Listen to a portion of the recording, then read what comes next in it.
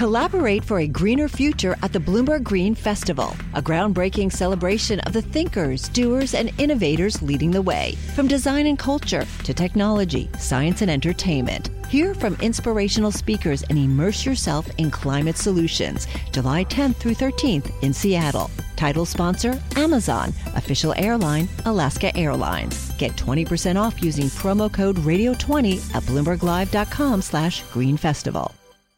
We want to take you now to Greenwich Economic Forum that kicked off today. Bloomberg's Wall Street Week anchor David Weston is now in a conversation with Ray Dalio, Bridgewater Associates founder and CIO mentor. So if you look at everything that is happening, it falls into one of those 5 categories. Whatever we'll talk about and whatever others will talk about will fall into those categories. And then it's the interactions of those categories that creates the dynamic. So for example, if you have a debt situation that's problematic, and you have the sort of irreconcilable gaps that exist between, let's say, the left and the right who doesn't follow things, may not follow the rules, you have a dynamic that is a lot of tension that produces those conflicts. So that's why those 5. So I want to keep that in mind. There are those 5, there's the interactions between those, and that's what we're going to talk about. And it's very helpful, and it also accounts for almost everything in the news, everything we covered with the possible exception of Taylor Swift. I'm not sure you covered Taylor Swift in there. But let's start with the first one there, the debt, and particularly sovereign debt and borrowing, sovereign debt. Right now, today, one of the big issues in the news is the yield on the 10-year. We're up at 4.7, something that we haven't seen since 2007 or so, because of, in part, I suspect, a lot of borrowing and more to come from the federal government. So where are we in the cycle right now? Where are we? Where does the 10-year yield want to be, given where we are? Okay. There are few things that determine where the 10-year yield is going to be. The first is the basic inflation rate. Then there's the real interest rate on top of the inflation rate. Because the challenge, and I'm just dealing with mechanics here, I'm trying to explain the mechanics. You have to have an interest rate that is high enough that it is good for the lender, for the creditor, but not so high that it is detrimental or unacceptably detrimental for the debtor. So you see the real interest rate move around. Okay, when you have the real interest rate very low, like we had when nominal interest rates, nominal bond yield was less than 1%, and real bond yields were 1.5, 1.75 negative, that's free money. And what that free money does is everybody goes in and they borrow and buy things, and you create a tilt that's unhealthy. So what you've seen now is a shift. So let's put that in perspective. Well, before I put it in perspective, I want to get to the other factor that I mentioned. Related to that is the supply and the demand for bonds. In other words, we have to sell a certain amount of government bonds, and then there are buyers of those bonds. And the buyers of those bonds look at how attractive they have been. So let's look at that picture now. So if you take, let's say, the inflation rate, and what do you think is a sustainable inflation rate, which is somewhat debatable, I think that something in the vicinity of a 3.5% inflation rate could be higher than that. Not much chance of much lower than that. Let's use that as an example. So that's not 2%. That's not 2%. But that suggests the Fed is not going to get to work. For a variety of reasons, we can get into why that dynamic has to do. Partially, it's because of the supply-demand issue anyway, so we'll get into that in a second.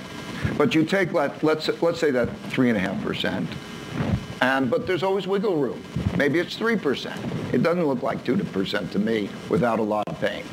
I mean, that's also why the Fed is having its interest rates where it is. Like when you get in the neighborhood of 2%, we can talk about 2%, but it's okay. But let's take that 3.5, okay?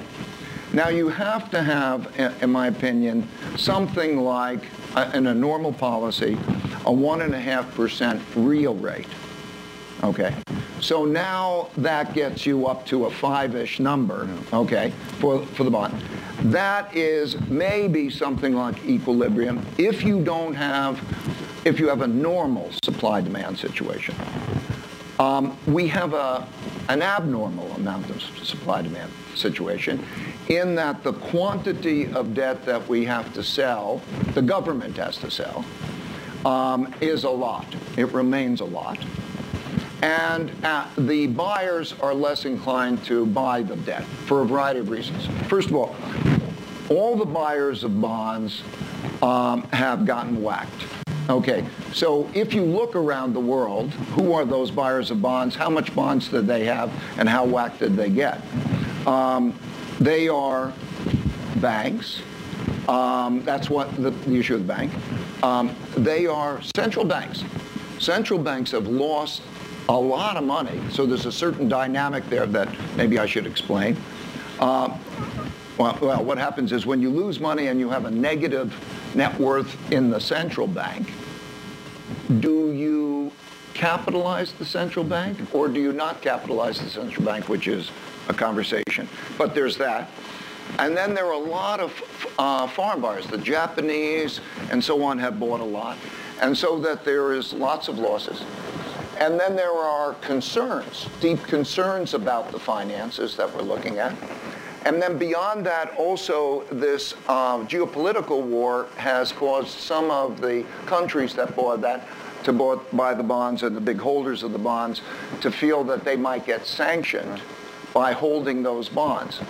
So we sit at a moment in those bonds that it would seem that something like a 5% rate, and there's nothing precise about that, but in that neighborhood, would be maybe about right. Well, it sounds like the risk is the upside of the 5%. With the risk higher, right. Okay? With the risk higher, meaning because this supply-demand picture, we have to watch this closely. When I put together the supply, which we know, and then you take the demand, I find an imbalance. And with that imbalance, then you're talking about other numbers. And the nature of the problem is also sort of a self-reinforcing problem, because when you have losses, how do you deal with the losses? Right now, the world is overlong. Portfolios are overlong. Sovereign wealth funds, reserves, and so on are overlong. Bonds, generally, there's a lot of them. That's somebody's asset. And at the same time, the U.S. bonds are a larger percentage of everybody's portfolio because the dollar is the world's reserve currency. So when you choose to save in dollars, when we say a reserve currency, that means you own that debt. And when you're owning so much debt, that creates also a supply-demand vulnerability. I'm sorry for the long-winded explanation of the mechanics, but my goal is to sort of pass along the calculations and the mechanics so other people can think about it that way rather than me just say that I think the bond yield's going to be. I remember once at a Berkshire Hathaway meeting I went to in Omaha, Warren Buffett was asked, if you need to know one thing 10 years from now, what would you want to know? He said, the yield on the 10-year. That's right. That's the one thing I want to know. So it's something we need to understand. But what does that mean for the growth in the economy? Let's assume your assumptions are all right, that we are there. What does that mean? Can we have high rates and still have high growth? Yes. I'm going to answer that, and I'm going to also throw in then, when you're looking at other asset classes, the reason Warren said that is because that becomes the return, that is the risk-free return from which the expected returns of other asset classes are compared. And so when we look at equities, what we say is, what's the expected return of equity? So we look at its yield, okay, just to cut through it quickly. It has about a 5% or 6% expected return. And because of that, that bond yield is a challenge for the equity markets, right? Okay, so then we've covered that, and then we can get into credit spreads and other things, but that's why the 10-year is important. What was your question again? My question is, what does this mean for growth, economic growth? For growth, okay. Another way to put it is, are we about to break it? Are we about to break the economy? What's happened is that the government got into debt, so the private sector would be relieved of debt. And that's the essence of what's going on. So in other words, what they did in COVID and beyond is to send out a lot more checks than there were losses in income from businesses and so on to have a lot more money. And as a result of that, the private sector is doing a lot better, and the government sector is the problem in terms of taking that on, in terms of balancing that. That's just the mechanics of what's going on. What happens is, as you raise the interest rate, then of course you have to ration credit. Okay, that's that. You either one way or another if interest rates go up, and that rationing of credit means that it slows the demand. So we're having this slowdown happening in a relatively orderly way because let's take the household sector. The household sector's balance sheet has been improved much better than it was before. And then incomes with low unemployment rate and relatively high compensation increase have done very well. Plus there was this inventory of money that was large, and it is going down. So what we see is a natural slowing, that there should be a significant slowing in the demand as that interest rate then passes through, and that's what we see. That's what we see in the economy. It's a natural slowing, but it was given more than a little shove by the Fed. I mean, they raised the interest rates quite a bit. Is it a false choice between, on the one hand, curtailing inflation and getting robust growth? Because it looks right now that the Fed is consciously saying we need to slow things down to deal with inflation, but it really is going to hurt growth. Well, it also is this supply-demand government debt problem. Yeah. Okay, let's be clear that we have a government debt problem. We have a major government debt problem. So if you just continue adding and the debt continues to rise, what happens in this classic cycle is that the debt service squeezes out consumption more and more. We can see that beginning to happen in the government because the debt service, as it rises, then starts to squeeze out other areas, and there are not many discretionary areas, so you extrapolate that. And then there's the big issue that could exist, and there's a big risk of it, which says there's a selling. If we have the selling of those bonds, then the whole supply, it's not the new amount that matters, it's the whole amount that matters. So given all of that analysis and understanding we now have, how do we make some money? You're an investor. So where do you put your money in that world? Well, I want to say, I'm going to answer in two ways. I'm going to say that first, there's a saying in the markets, he who lives by crystal ball is destined to eat ground glass. Okay.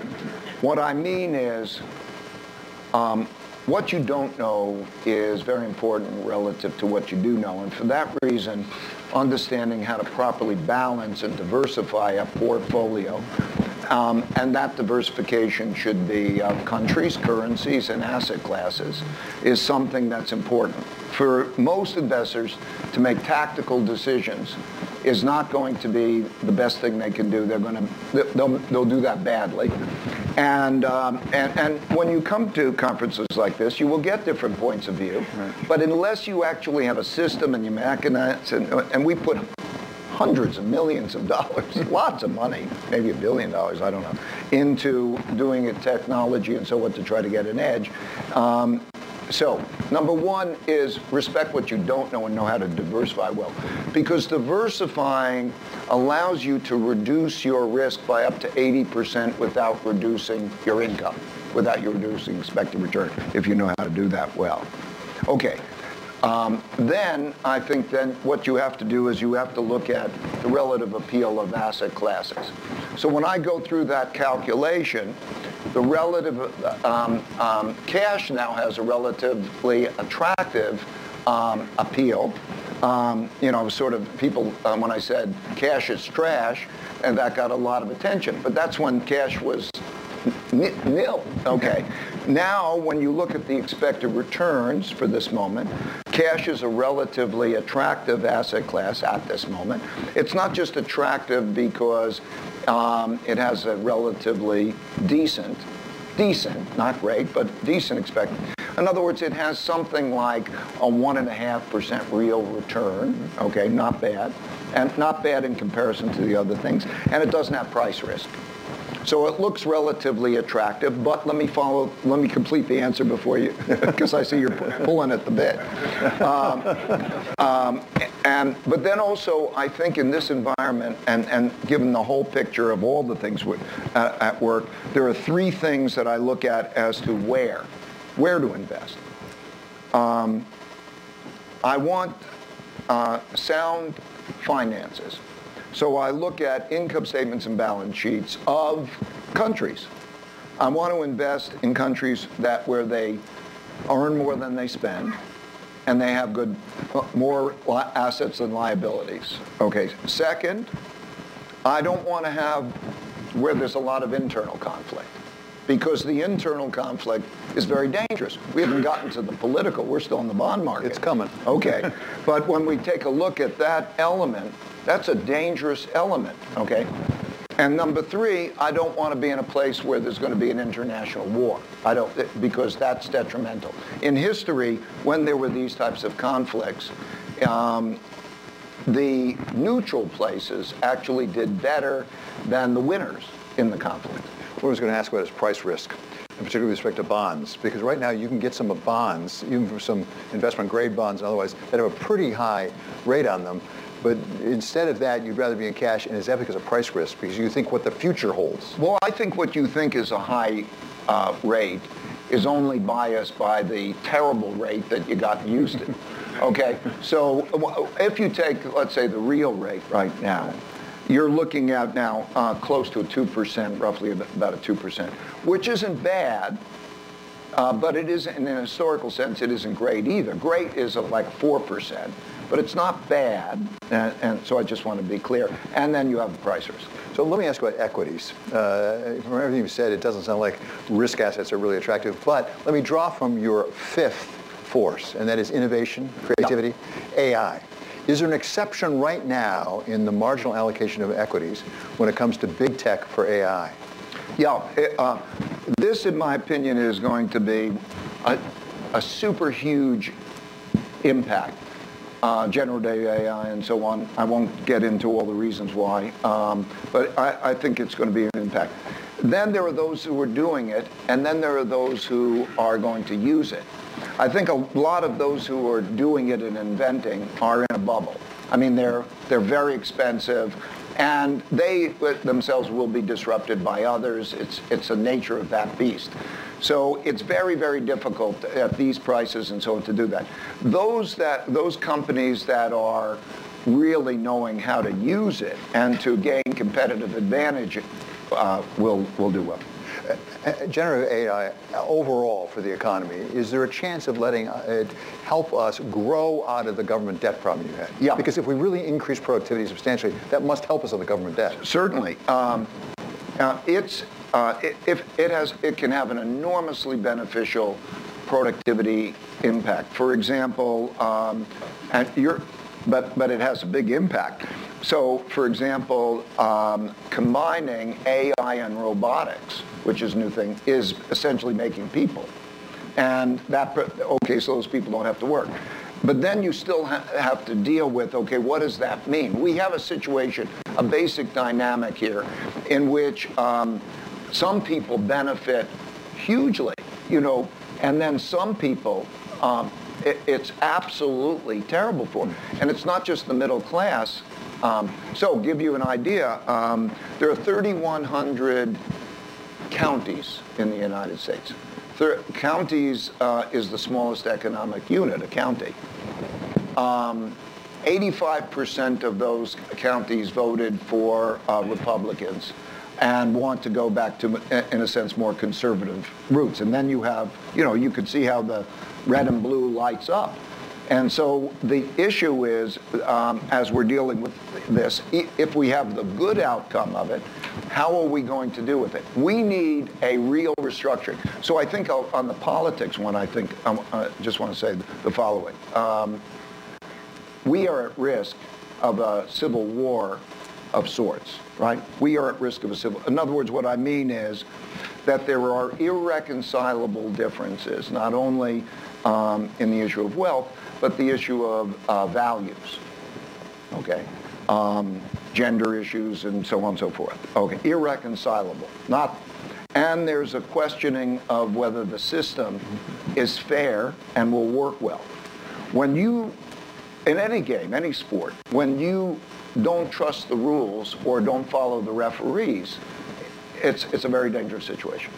And so that particular conflict, as we deal with this, there's only, in my opinion, there's only one way politically to do that, and that is that you have to have a very strong middle, okay, a political middle, in a sense, a bipartisan middle, that brings the center, not mostly, which still constitutes the majority of the population, brings it together, and then is going to have to make major reforms.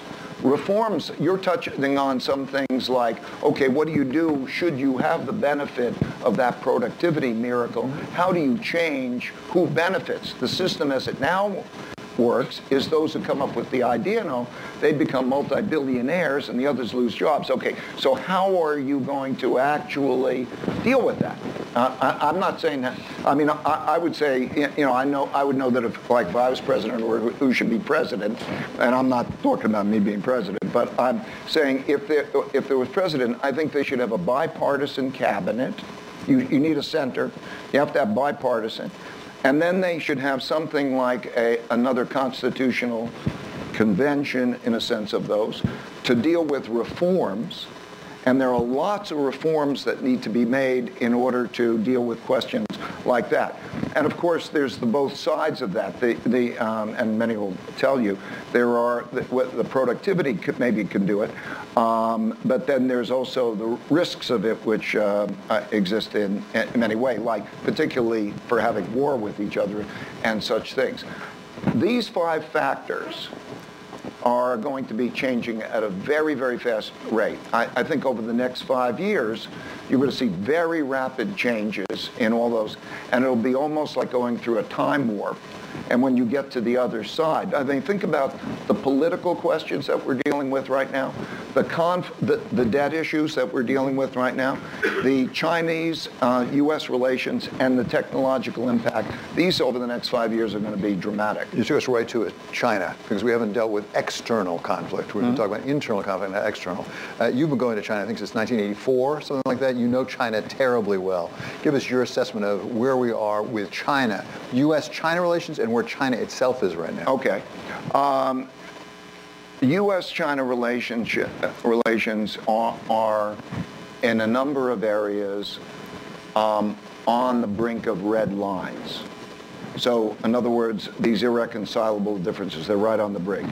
So if I was to take, let's say, the Taiwan issue, it's an irreconcilable issue, and so on. It's right at the line. The breaking point is if the United States said, we are in favor of the independence of Taiwan, that's the equivalent of a declaration of war. And because of our political issues that are now internally, you're going to be likely to push that because of the fact that many in Congress and so on would say we will defend Taiwan at all costs and we will give them this, and you could even cross that line. My point is it's right at the edge. That's that. We have a chips issue, and we have a technology and sanctions issue. The reason in World War II, war with Japan, you had the cutting off of the oil and then the sanctioning them taking their payments. So you have a somewhat similar situation. Chips is like oil back then, and it's a very, very, very delicate issue. You have the geopolitical issue, which also is manifest in each of them and so on supporting Ukraine. and other geopolitical issues which are also right at the edge.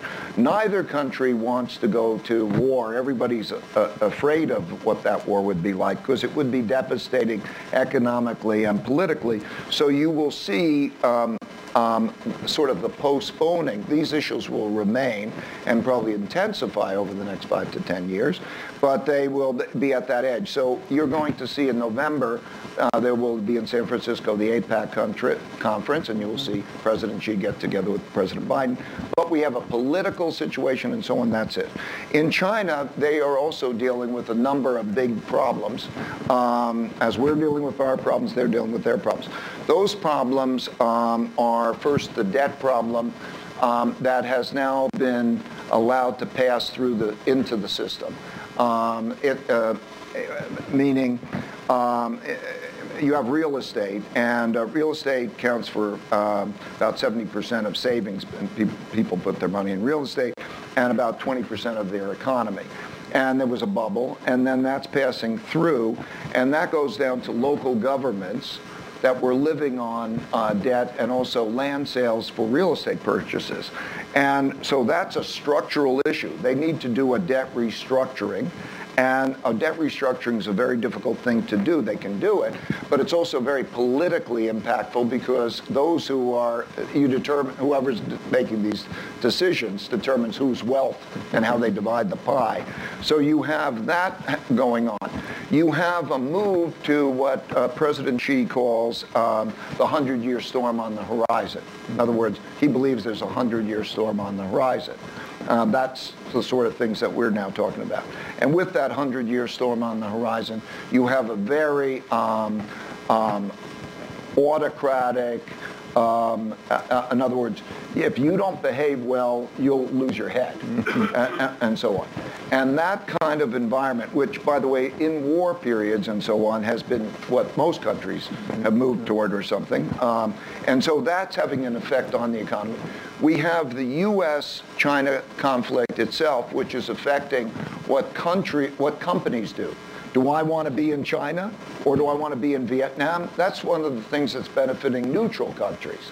So they think, okay, the ASEAN countries, India and other places can be a beneficiary of that. Where do I want to be? But that's also hurting them. And then, of course, that we have a world economy which is relatively slow moving. That affects their exports.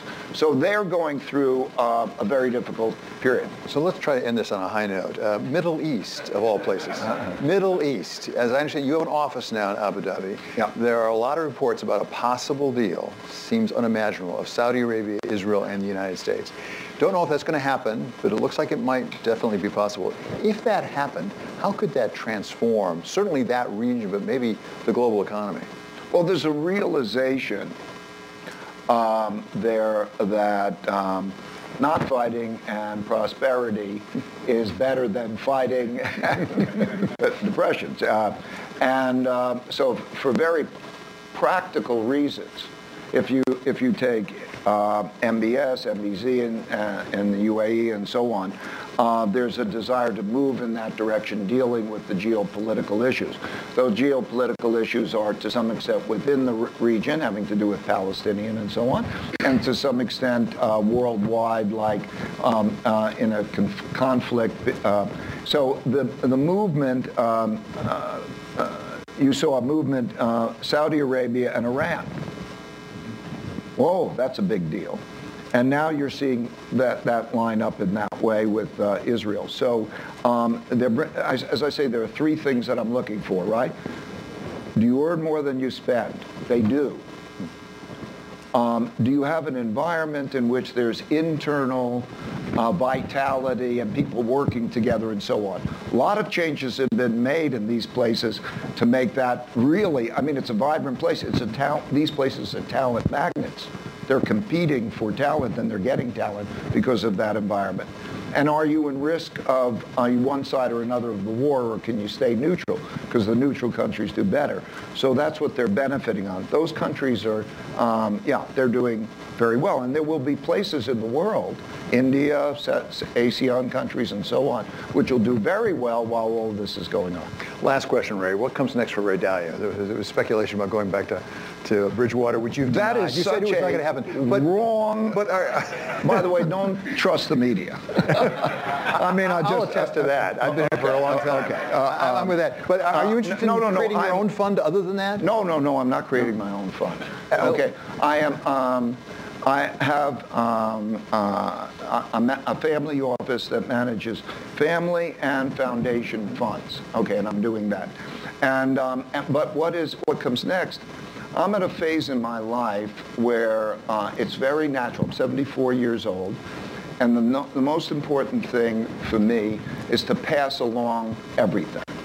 Okay, to pass along some of the knowledge and principles that I've learned over a period of time, which is why I'm doing this, why I'm writing the books, and so on, and to pass along the wealth, and to pass along other things, and pass along Bridgewater. What a joy it's been to start it out of this two-bedroom apartment, and 47 years later, to build this extended family and these wonderful people who are very, very capable, you know them, and to have them, this next generation, flourish and be a bit of a mentor to them. What a joy that is. And so my objective is to do that. My son gave me a book by Joseph Campbell called Hero of a Thousand Faces. He says there's a life arc. And there's a part in your life journey when there are three phases in life. There's the first phase where you're learning and you're dependent on others. Kids, they go to school and so on. Second phase of one's life is you're working and others depend on you and you're trying to be successful. And then there's a transition to your third phase. And in that third transition, he described it, and I instinctually feel it. There's this, what he called the passing of the boon. Now, what is the boon? I didn't know what the boon was. The boon is what you've acquired, that are the gifts that you've acquired over that period of time. So I'm now in that phase, and I'm going to put out one more book, Economic and Investment Principles, and then I'm going to be done with that phase. And so that's where I am. I'm savoring life with, my family, the things I like to do, and that's where I am. Well, thank you for sharing some of the boon with us today, Ray. Thank you so much. Great to be with you. It's Ray Dalio.